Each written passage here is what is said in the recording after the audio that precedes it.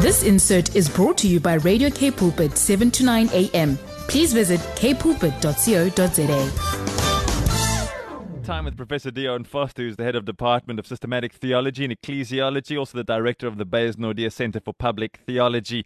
Good morning, Dion. Hope you're well. I love the footage of Sunday's ride, but man, we have rain like that just out of the blue and at the same time as the cycle race. The Lord really blessed us, Brad. I could say the first 60 kilometers or so, I thought, listen, I should trade my bicycle for some flippers. But wow. After that, it was absolutely perfect. I mean, just perfect conditions, no wind, wasn't hot. So I try to get the people that were riding around me to attack from that point, you know. Because I said, look, we may be 4 hours, 3 hours behind, but if we really ride fast now, we might be able to catch the winners who finished an hour ago. But no one bought it. You know? No, they don't know why. They must listen to you. And they can learn from you. So, I mean, how did you do in terms of your goal? I know you ride your Brompton bike, which some people probably think is a bit loopy, but you've been doing it for years. You get the job done, even with those small tires and just a few gears, and you do it with a shirt and a tie on. But you're doing it for a good cause. So how did that cause go on Sunday? No, absolutely. So this year we rode for two causes, actually. The Marsh Memorial Children's Home in Rondebosch, and just encouraging people to support that. As you know, Brad, I myself came out of the foster care and welfare care system, so that's a cause which is close to my heart, to see that the kids are cared for. And then, of course, as always, every year, unashamedlyethical.com, encouraging people to take a stand for values, ethics, and clean living. So I had a clean, fair race. Mm-hmm. And so you should have. Yeah. So it was a lot of fun. And you know what's nice about it along the way is you get to chat to people, and it really is a great time. And I'm very, very grateful for that. Yeah, that's so special. Today, talking about something that's made me scratch my head, I'm just going to say what I was thinking. We see Zacchaeus in a particular light when we read the story that you're going to share with us. And you've suggested that he was prepared for ministry. And I need your help because we don't see the story like this at all. So I'm so grateful we have your guidance this morning. So, yeah, Brad, just to say to our listeners, I really want to encourage you, if you get a chance today, go and read the story of Zacchaeus in Luke chapter 19. It's the first 10 verses of that chapter, and it is one of the more remarkable stories in the Bible. Now, often when I'm working with students, I encourage them to ask the question, you know, why would the writer of a gospel, like Luke, for example, have included this particular story? I mean, you know, we know that certainly there were very few people who could write in those days, so to find someone to write it out, or if Luke wrote it out himself. Second thing was, you know, there was no readily available paper. I mean, not like today where, you know, you could just walk down to the store and buy paper. Every single piece of paper on which something was written had to be made by hand. Yes. So they made careful choices about what they wrote down.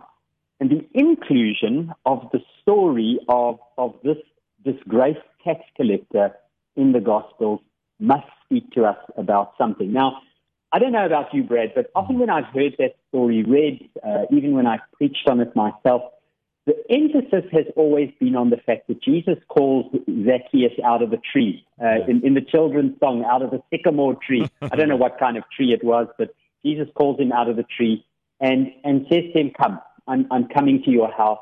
We're going to have a meal in your home today. Now, Brad, that was an absolutely scandalous thing for Jesus to do, for two reasons. Number one, Zacchaeus was an official of the Roman state by virtue of the fact that he collected taxes for the Sanhedrin for the state.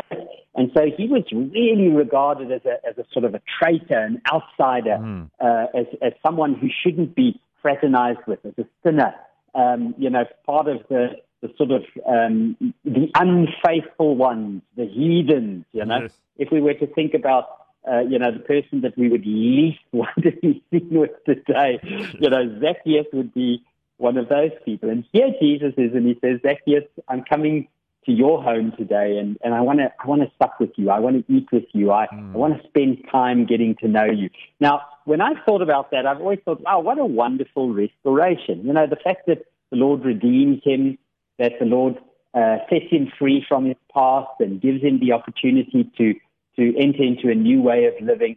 You know, the amazing thing is that in that moment, Jesus not only redeems him, he goes a step further. He gives him a ministry. Think about this. Yeah.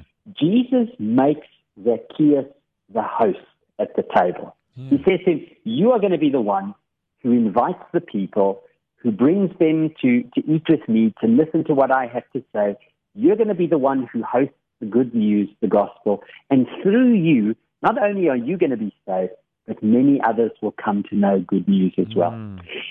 Now, that strikes me, Brad. I think that is the way in which Jesus operates. Certainly, it's been that experience has been real in my own life. Sometimes some of my most shameful, embarrassing, hurtful experiences have been used by the Lord as an opportunity for blessing and ministry. And I think that's the way in which God operates, not only to neutralize the sin, but to say, how can I use your life? How can I use even sometimes your brokenness as a source of ministry and blessing to others?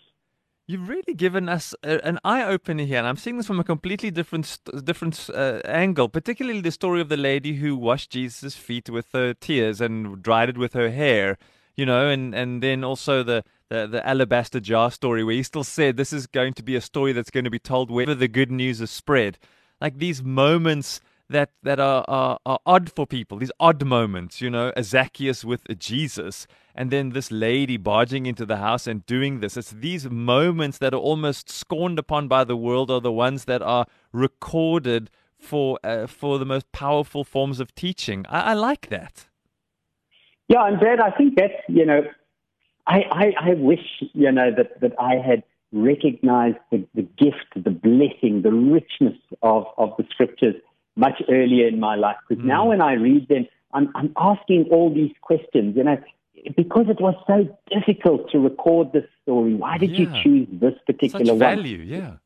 Yeah, John's gospel is very clear. John 20 verses 30 and 31, the gospel writer actually says, Jesus did many other things and he said many other things which we couldn't record here, but what is recorded here is written so that you may continue to have faith, so that you may continue to grow in your faith. So, yeah, my encouragement, my invitation to myself and to the rest of us today is to say, let's allow the Lord to call us down from our shameful tree, to say, hey, Dion, that thing that you really, you know, that you feel really bad about, I want to deal with that today and not only neutralize it, but I want you to be attentive to how I can use that to do ministry, to bless someone else today or in the weeks to come. That's beautiful. Thanks so much, Dion. You obviously don't need to answer this now, but I'm just warning you. My son is setting up another question, big question that he has to have an answer to. I'll allude to everybody. This is the question I got asked last night. Sort of after Bible reading time, I get these questions. So last night's question was, so how old are we all going to be when we're in heaven? So I'm just putting it out there. Good. Very good question. Liam's asking all the right questions. Yeah, asking all the right questions. So I'm just putting it out there. It's just so that everybody knows these are the kind of things we have to deal with. This is life. Fantastic. Thanks, Dion. Have a beautiful day. And thanks for your special time with us this morning. Thanks, my friend. Bless you. Have a good day. Bye. This insert was brought to you by Radio K Pulpit, 7 to 9 a.m. Please visit kpulpit.co.za.